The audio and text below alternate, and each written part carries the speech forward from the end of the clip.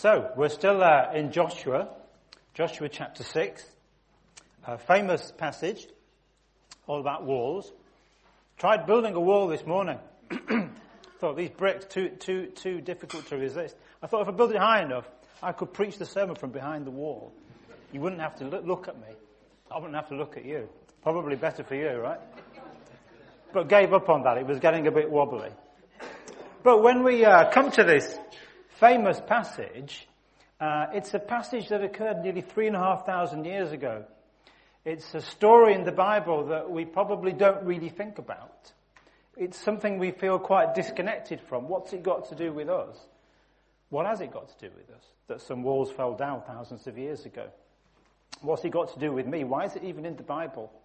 So I thought before we get into this, let's, by way of introduction, just do a little bit, 5 minutes, of Old Testament history. Step back and remind ourselves of how we got here and also what comes next in the Old Testament. So some of you may know this very well, some of you may not. There is another issue, a parallel issue, which I could have talked about by way of introduction, which is why is there so much violence in Joshua? Joshua is a very violent book. It's a barbaric book in some ways.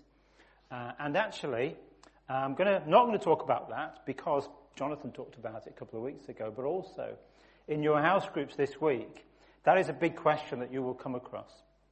There are questions on this. Why is there so much violence? How does that make us feel as Christians? And also, what about people who are not Christians who come to the Bible? You may have seen Richard Dawkins' famous statement from more than 10 years ago, and I can't remember it, but it was something like, the Old Testament God is the most vindictive, homophobic, racist, ethnic cleansing, jealous, selfish, nasty, unpleasant character you would ever find. That was his definition, looking at the Old Testament. So we'll look at that at house groups this week. There'll be some notes, some questions, and we can get into that. If you're not in a group, please don't exclude yourself from this discussion. Come and see us about joining a group. The support of a group, what you will learn in a group will really help you. But we will step aside from that and just spend a few minutes looking at the book of Joshua and how we got here. So, let's remind ourselves of some Old Testament stuff. Roughly 2000 BC, it's hard to date things which are so ancient. There's a man called Abraham, and God makes a promise to Abraham in Genesis chapter 12. He says, go to a land that I will show you. A double promise, a two-edged promise. First of all, he says, I will give you more descendants than there are stars in the sky. Secondly, I will give you a land you can call your own. This promise is made to Abraham, to his descendants, Isaac and Jacob. The 12 sons of Jacob eventually, at the end of Genesis and the beginning of the book of Exodus, end up in Egypt. And they become slaves to Pharaoh. What happened to God's promise? Where's God's promise now? For 400 years they suffer in Egypt as slaves. Until Moses comes in the book of Exodus. God sends Moses as his servant, and Moses says to Pharaoh, let my people go. Pharaoh says no. And then God sends these 10 plagues upon Egypt, one after another, until Pharaoh lets them go. And then other miracles happen.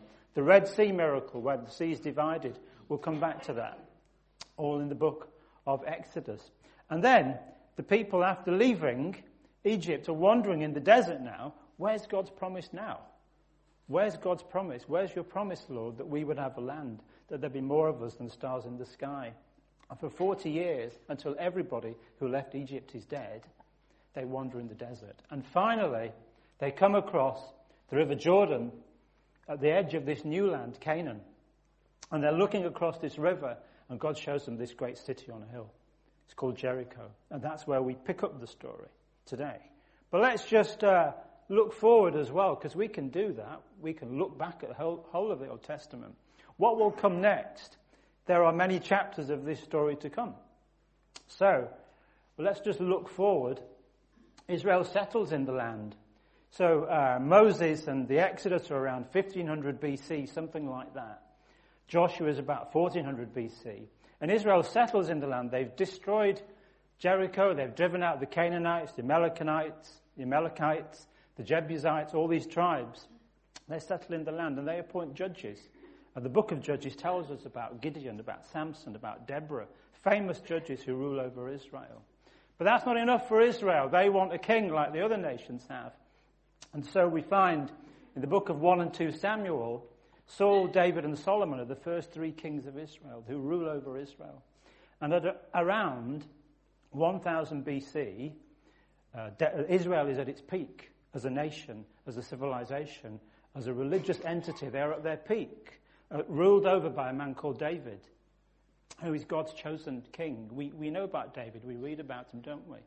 But David is only a man, and he fails, and the whole of Israel fails. And finally we see, at the end of 1 and 2 Samuel, as we go into the books of Kings, Israel breaks into two, a northern kingdom and a southern kingdom. They don't agree, they disagree, they fall out.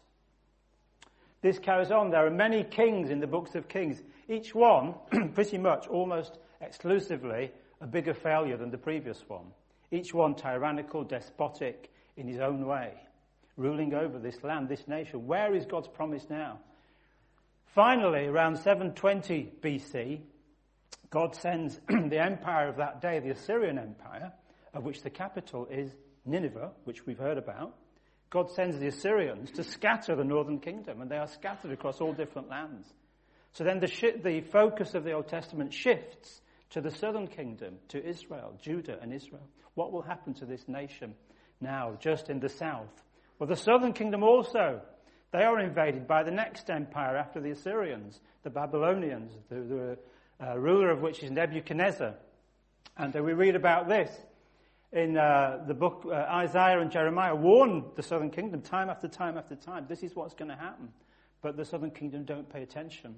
And so around 590 BC, Nebuchadnezzar invades the southern kingdom and takes them all to Babylon. And we read about that, particularly in the book of Daniel. What is life like in Babylon? What is life like for them? Where is God's promise about having a land of your own, about being a nation greater than the stars in the sky? It all seems to be lost. But God hasn't given up on Israel, even though they give up on him time after time after time. And so around 540 BC, the Babylonians wane, their empire wanes, and a new empire comes, the Persian Empire. And a king called Cyrus says to Nehemiah, go back, rebuild your city. I've heard about this. Go and rebuild your walls. And we read, as we've been doing a year ago in Ezra and Nehemiah, the people return to build their walls. And so the Old Testament comes to an end with the people who've built their walls, and Israel re-establishes itself as a kingdom under God. Still failing, still doing things wrong, still time after time after time disbelieving in their God, who has actually now fulfilled his promise. They have a land of their own. There are more of them than stars in the sky. And the story continues until eventually, in the most surprising move, God himself will enter the stage of his own story. God himself enters his story. But not as people expect, as a man Jesus, and we read about that in Matthew, Mark, Luke, and John. So this is a continuous story. And why am I telling you this? It's not for the dates or for the history. It's to try and see this episode that we will talk about today. It is one episode in this continuing story. And as Christians, as inheritors of the people of God, this is your story, and this is my story as well. This story that we read about today is another thread in the seamless garment that God weaves from Genesis to Revelation. The story will continue. Your story and my story come into it until eventually God winds things up in Revelation. He's shown us the last chapter of the story. So this is part of that story. So if this is an integral part of this one continuing story through the Bible, then we should come to this expecting God to speak, expecting that God has something to say to us about this ancient city, Jericho, of which the walls came tumbling down. What is God saying to us then in our story today as we live here in 2017? What is God speaking to us? Let's step into it, but let's pray as we do that. Heavenly Father, we thank you, Lord, that we only see a slice of time. We see our today, we see our this week, and sometimes we forget that you are the Lord of time, that you have woven this story from the very beginning of the universe, and you've already shown us the last chapter at the end of Revelation. And so, Lord, we come to this episode today in a difficult world, a world that seems barbaric, that seems cruel. And we ask you, Lord, what is it that you would say to us this morning? In Jesus' name, amen. So, Let's read this passage. I don't know if you can read that, but it's in Joshua chapter 6 in your Bibles.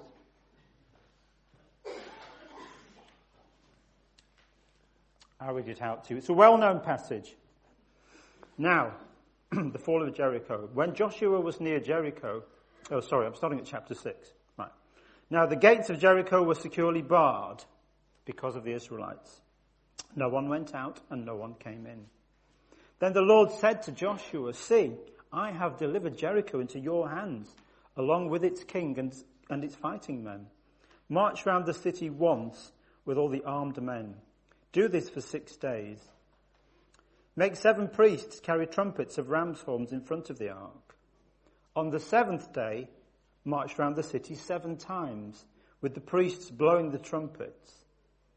When you hear them sound a long blast on the trumpets, make the whole army give a loud shout. Then the wall of the city will collapse. The army will go up, everyone straight in." So Joshua, son of Nun, called the priests and said to them, "Take up the ark of the covenant of the Lord and make 7 priests carry trumpets in front of it." And he ordered the army, "Advance, march round the city with an armed guard going ahead of the ark of the Lord." When Joshua had spoken to the people, the 7 priests carrying the 7 trumpets before the Lord went forwards, blowing their trumpets. And the ark of the Lord's covenant followed them. The armed guard marched ahead of the priests who blew the trumpets, and the rear guard followed the ark. All this time the trumpets were sounding. But Joshua had commanded the army, "Do not give a war cry, do not raise your voices, do not say a word until the day I tell you. Then shout." So he had the ark of the Lord carried round the city, circling it once. Then the army returned to camp and spent the night there. Joshua got up early the next morning, and the priests took up the ark of the Lord. The 7 priests carrying the 7 trumpets went forwards, marching before the ark of the Lord and blowing their trumpets. The armed men went ahead of them, and the rear guard followed the ark of the Lord, while the trumpets kept sounding. So on the 2nd day, they marched round the city once and returned to the camp. They did this for 6 days. On the 7th day, they got up at daybreak and marched round the city 7 times in the same manner, except on that day they circled the city 7 times. The 7th time round, when the priests sounded the trumpet blast, Joshua commanded the army, "Shout, for the Lord has given you the city. The city and all that is in it are to be devoted to the Lord. Only Rahab the prostitute and all who are with her in her house shall be spared, because she hid the spies we sent. But keep away from the devoted things, so that you will not bring about your own destruction by taking any of them. Otherwise you will make the camp of Israel liable to destruction and bring trouble on it. All the silver, the gold, and the articles of bronze and iron are sacred to the Lord and must go into his treasury." So when the trumpet sounded, the army shouted, and at the sound of the trumpet, when the men gave a loud shout, the wall collapsed. And so everyone charged straight in, and they took the city. They devoted the city to the Lord and destroyed with the sword every living thing in it, men and women, young and old, cattle, sheep and donkeys. Joshua said to the 2 men who had spied out the land, "Go into the prostitute's house, bring her out and all who belong to her, in accordance with your oath to her." So the young men who had done the spying went in and brought out Rahab, her father, her mother, her brothers and sisters, all who belonged to her. They brought out her entire family and put them in a place outside the camp of Israel.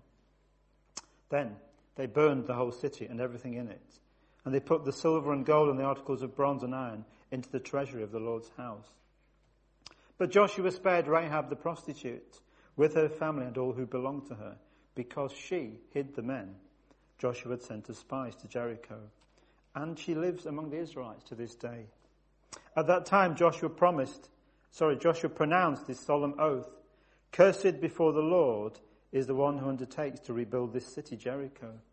At the cost of his firstborn son, he will lay its foundations. At the cost of his youngest, he will set up its gates." So the Lord was with Joshua, and his fame spread throughout the land.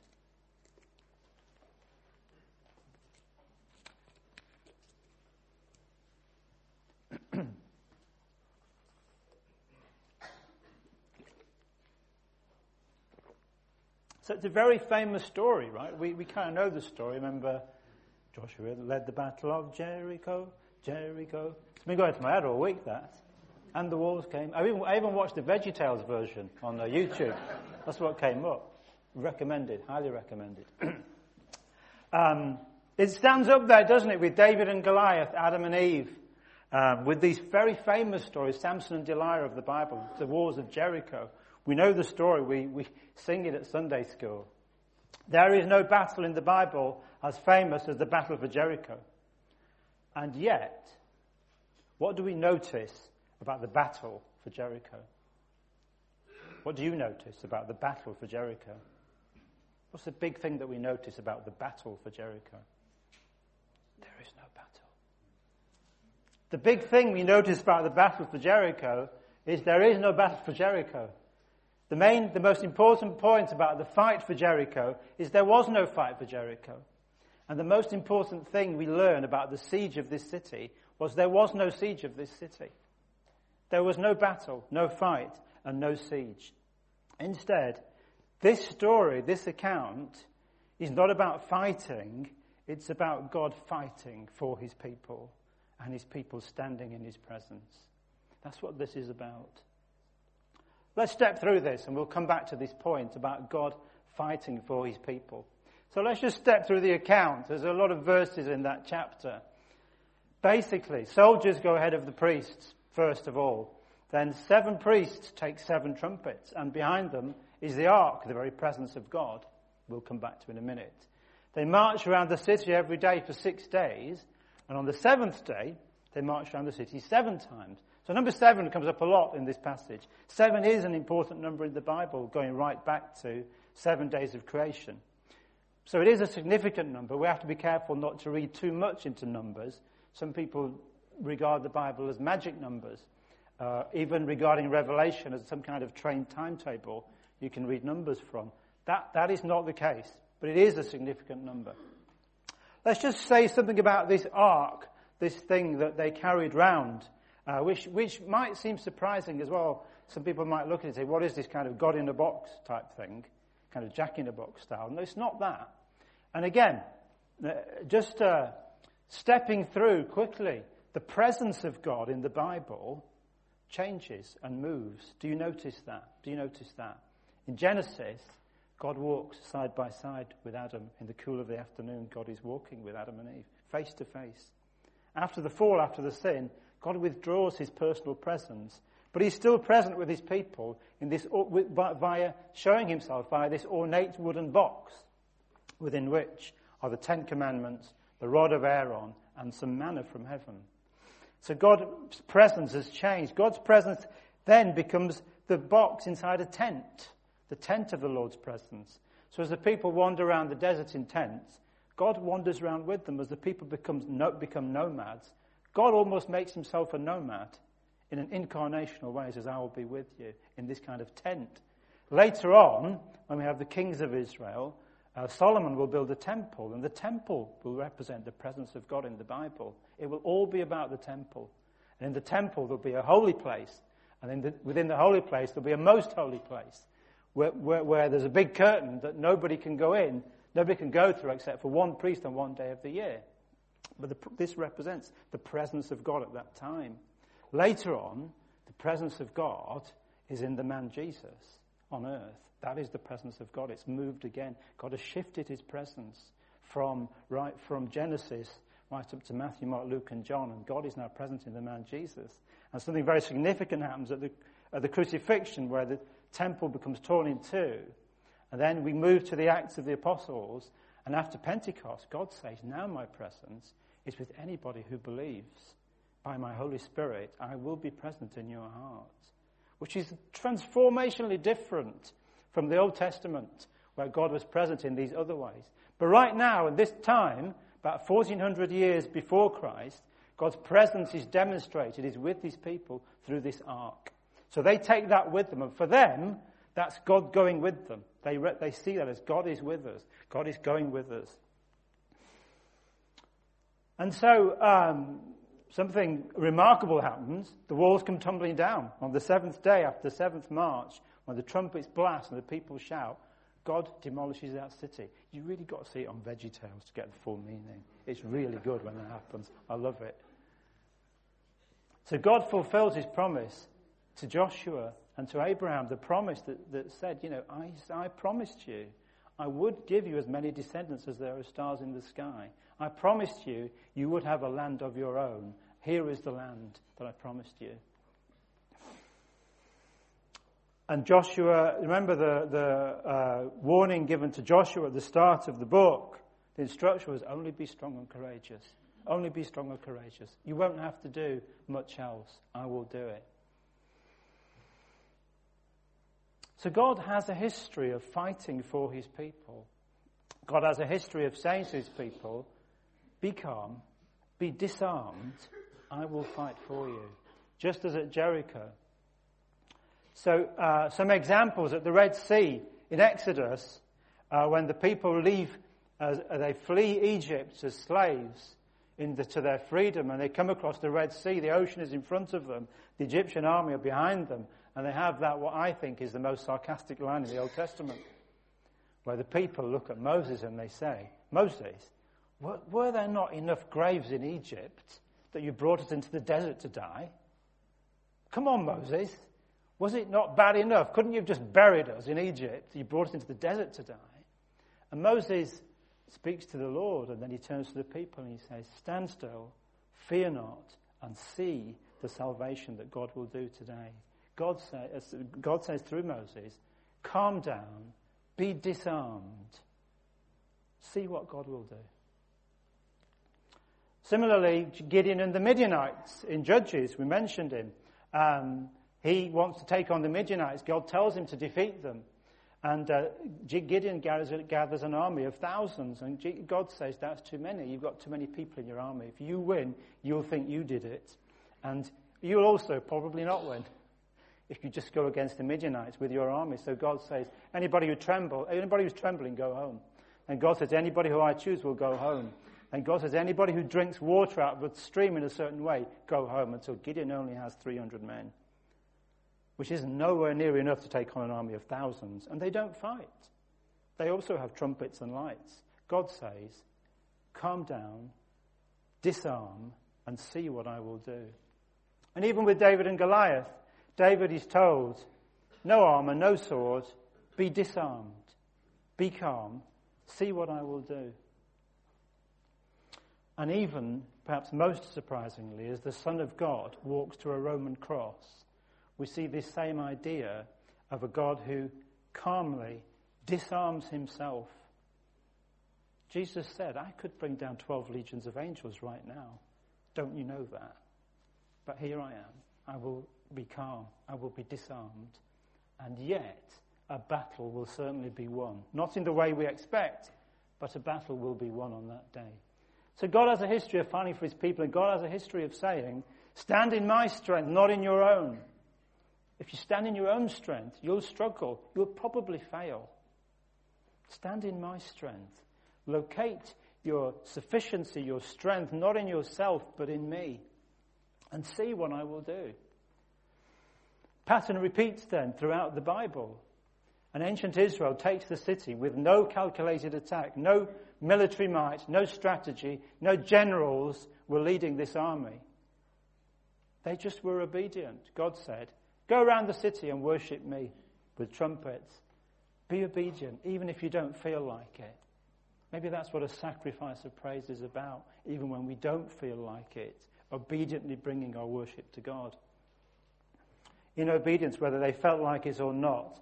Bit weird, yeah, bit embarrassing, probably. I don't know. Joshua doesn't tell us, but the people on the walls of Jericho probably thought this was hilarious. These guys just don't give up.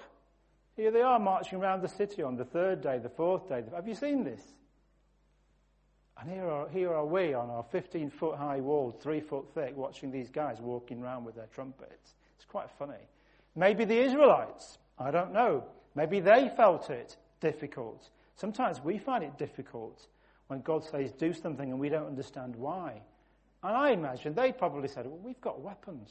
We've got battering rams. We've got ladders. We've got arrows. We've got spears. Why are we here with trumpets? But they did it obediently.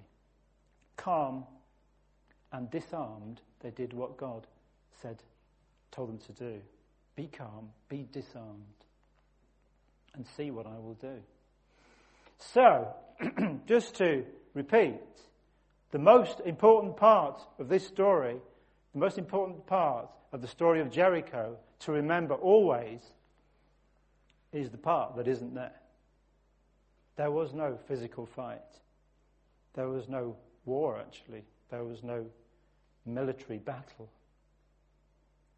Calmly and disarmed, the people took the city.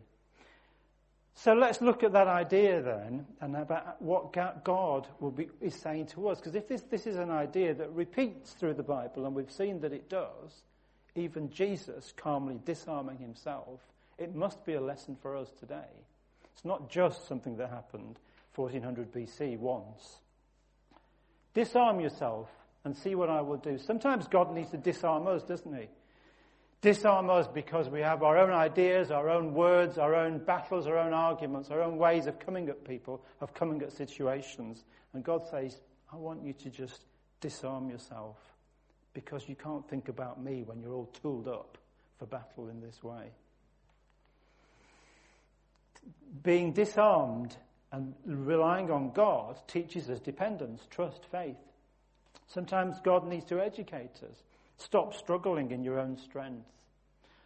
Some of you were here a few weeks ago when I talked about what happened in my past. And and I was very self-reliant, very self-confident in my own abilities, my own strengths, what I could do. And God put me in a situation in a developing country where there was no Christian and no church in thousands of square miles. And God had to say to me, well, cope with that then. You who can cope with everything, cope with that. And I had to say at that point, completely disarmed, I can't cope. This is not something I can deal with. I need you. Some people need that sledgehammer, don't they, taken to their life before they realize that actually we need to locate our sufficiency, we need to locate our strength in God and not in ourselves. Sometimes we have to put aside our armor, our weapons, our arguments, our battles, our belittling of each other. Sometimes we have to put aside our masks. I'm all right. I'm fine. I've got no problems. God says, be disarmed, be calm. Ancient Israel had other options as well. We have options, don't we? Rather than relying on God, we have options, and so did they. Let's just look at a couple of those. They could have relied on their own strengths. They could have said, hang on a minute, we can climb the walls, we've got ladders, let's get over these walls and into the city. And sometimes we can rely on our own qualifications, our own abilities, on getting to know the right people to get forward, to get up the ladder, to get forward in the rat race. And there's nothing wrong with qualifications, there's nothing wrong with getting to know people, but if our dependence is on that and not on God, then we need to be disarmed. Ancient Israel could have said, let's just batter these walls down. We've got battering rams. That's an ancient instrument of war. Let's just push them over. Today, we can just jump straight into the argument, can't we? Particularly with people close to us, with people in our family, perhaps. We can jump into the bitter argument, rake up things that happened in the past. We can go to work and try to push ourselves forward, which means pushing someone else down. We can cut people down with words, in arguments, in battles. And there's nothing wrong with stating our case clearly and calmly. There's nothing wrong with that. We need to be able to do that. But if we use words to cut people down, then we need to be disarmed of that. Thirdly, ancient Israel could have said, let's lay siege to the city. Let's just wait, and eventually they'll starve. Let's just wait. Sometimes we can say, let's just not talk to those people. They've upset me. They should come and apologize to me. Why should I speak to them? Particularly in families, in relatives, I think. And months turn into years, and we haven't spoken to somebody. Sometimes it might be right not to speak to somebody for a short period of time if some situation has just blown up. But if we're using a wall of silence, avoiding people, because they've hurt us in the past, or we feel they've hurt us, and we're not prepared to speak about it. That is actually a violent act. It's passive aggression, isn't it? If we're doing that, then we need to be disarmed. And probably all of us face situations of worry, of fear, of anxiety. Sometimes we're awake at night, we're up early in the morning worrying about something. So much going on. So much going on for me at work, so much going on at church. It's easy to get worried and anxious about things. It's easy to curl up in a ball of fear, of worry, and tied up in a knot. And God says, be calm, be disarmed. Put aside all those arguments, those battles, those anxieties, those weapons, those insults, those comments that you have about other people. Be calm, be disarmed, and see what I will do. So don't fight the world using your own weapons, is a message that we get from Joshua chapter 6 and repeatedly. God wants to disarm us, and that can hurt because we're laying aside what we rely on. We're laying aside, we're putting our confidence in something other than ourselves. But only then can we learn dependence, as many before us have done. Many Christians in the past. Think about Newton, who was a slave trader, who needed to be disarmed on a ship crossing the ocean one day in a storm before he came to the Lord. Or Martin Luther, there's been a lot about the Reformation this year, who again in a lightning storm cried out to God and said, I'll believe in you if you get me out of this. Sometimes God has to put us in a difficult situation in order for us to lay aside our own weapons, our own armory. Are you fighting a situation this week, today even? Somebody in your life who you've really fallen out with at work, at home, somebody who needs to be told? Or is there someone who causes you great anger or anxiety at the moment? That can happen to any of us. Or are we just curled up in a ball of worry today because of things that are not right in our life? God would calm you and disarm you. Calm you and disarm you. But it's not easy. It's not easy to seek God's face in the middle of a difficult situation. It's not easy to seek God's face even when nothing's going wrong. We forget about him so easily. We forget about God so quickly. Stepping aside from our default, our normal ways of dealing with situations and locating our strength in God is an unnatural thing to do, sometimes a difficult thing to do. Stepping aside from our, whatever we use, sarcasm, hurtful comments, silence, or just curling up in a ball of anxiety. It's difficult if that's our operation, our normal way of operating. It's difficult to step away from that. So then how can we practically mimic ancient Israel's attitude? How do we do that? How can we, in the situations we face this month, this week, maybe today, be calm and disarmed? Well, there are many answers to the question. I've picked a few.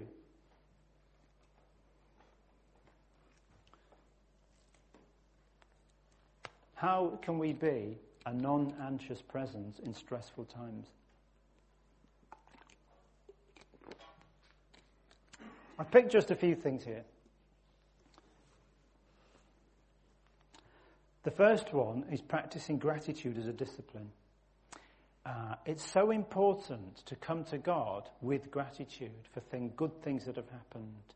There are always good things that have happened.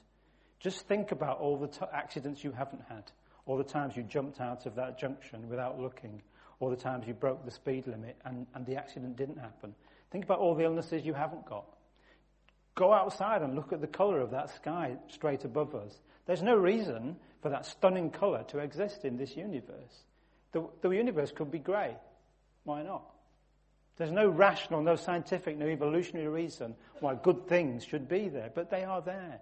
We need to give thanks for them. It's easy to come to God with a shopping list of everything that's wrong, isn't it? Because I'm worried about this and I'm struggling about that, and what about my daughter and my son, and what about my parents? God wants to hear those, but we start by coming to God with gratitude. I was really pleased I remember writing about this 3 or 4 years ago, and about a year ago, I saw a massive front page article in the Telegraph all about how gratitude is good for us. So even the world is catching up with the idea of gratitude, and it's biblical as well. God often associates peace and calm with being grateful. Paul writes to the Colossians, let the peace of Christ rule in your heart. What a lovely phrase. Let the peace of Christ rule in your hearts, since as members of one body you are called to peace, and be thankful. And we often don't read the last bit of the verse. It's important. Paul writes to the Philippians, and Irene shared it this morning without knowing what we were going to talk about. Paul writes to the Philippians, do not be worried or anxious about anything, but in all things, by prayer and petition and with thanksgiving, bring your requests to God, and then the peace of God, which passes all understanding, will guard your heart and mind in Christ Jesus. We often think of the last part of that verse, Lord, give me the peace that passes all understanding to guard my heart and mind, but the instructions for getting there are bring your requests to God by prayer and petition and with thanksgiving. Paul often associates thanksgiving with peace. I think that is his secret. He writes elsewhere about, I have found the secret of contented living. It's about being grateful. We could talk a lot more about any of these. Engaging in acts of kindness. If we can engage in acts of kindness, particularly to people who are different to us, who are marginalized, who are poor, God will do a transformational work in you. I'm sure Arthur can speak to that, working in prisons. Some of you can speak to that, working on Rebuild. Some of you can speak to that, working at, the cafe in Gorton? Oasis. That when we're with different people, we think we're helping them, and we are, but God transforms our hearts in that process. Other ways of being calm and disarmed, taking time out from whatever it is that makes us react or curl up in a ball. It's important to take the odd evening off, to take the Sabbath off. I know what Alison's thinking now. She's thinking, well, you don't.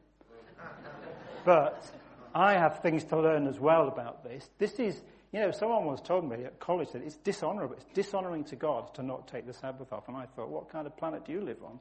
But now I realize it is. God has given us a rhythm for working and for resting. And it's important.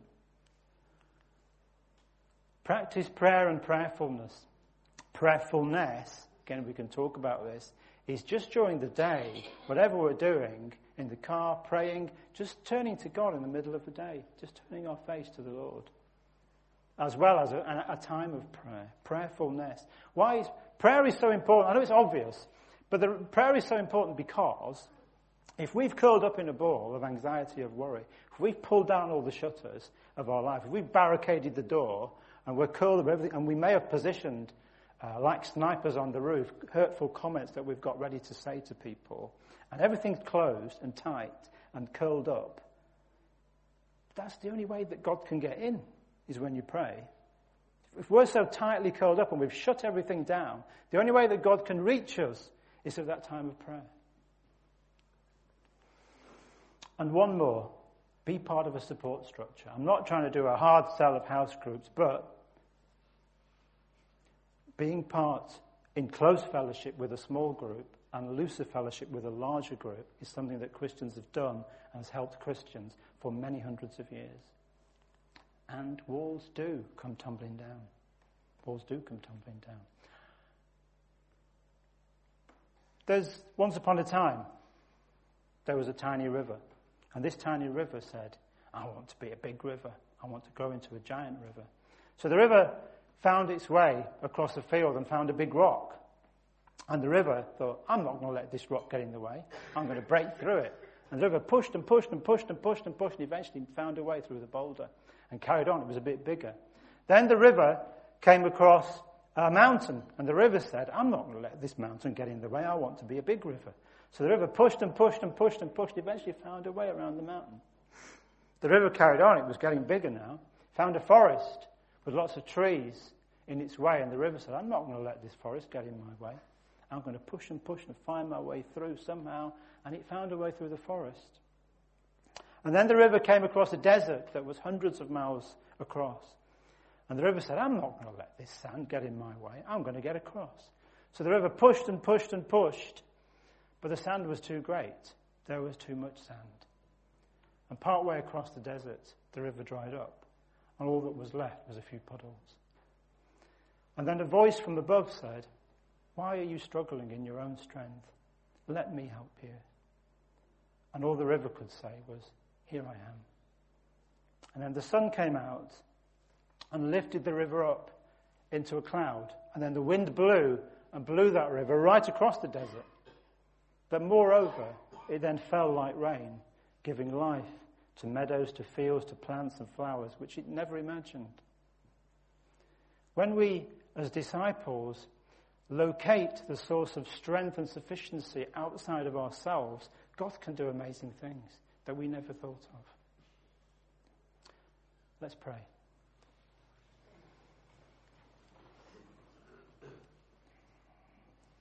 Perhaps as we just come to the end of this message, just bring to mind perhaps a situation or a person that you're struggling with right now, at work, at home, at family, something that makes you anxious, something that makes you angry perhaps, something that's difficult. And I pray, may God calm you and disarm you. May God fight your battles for you.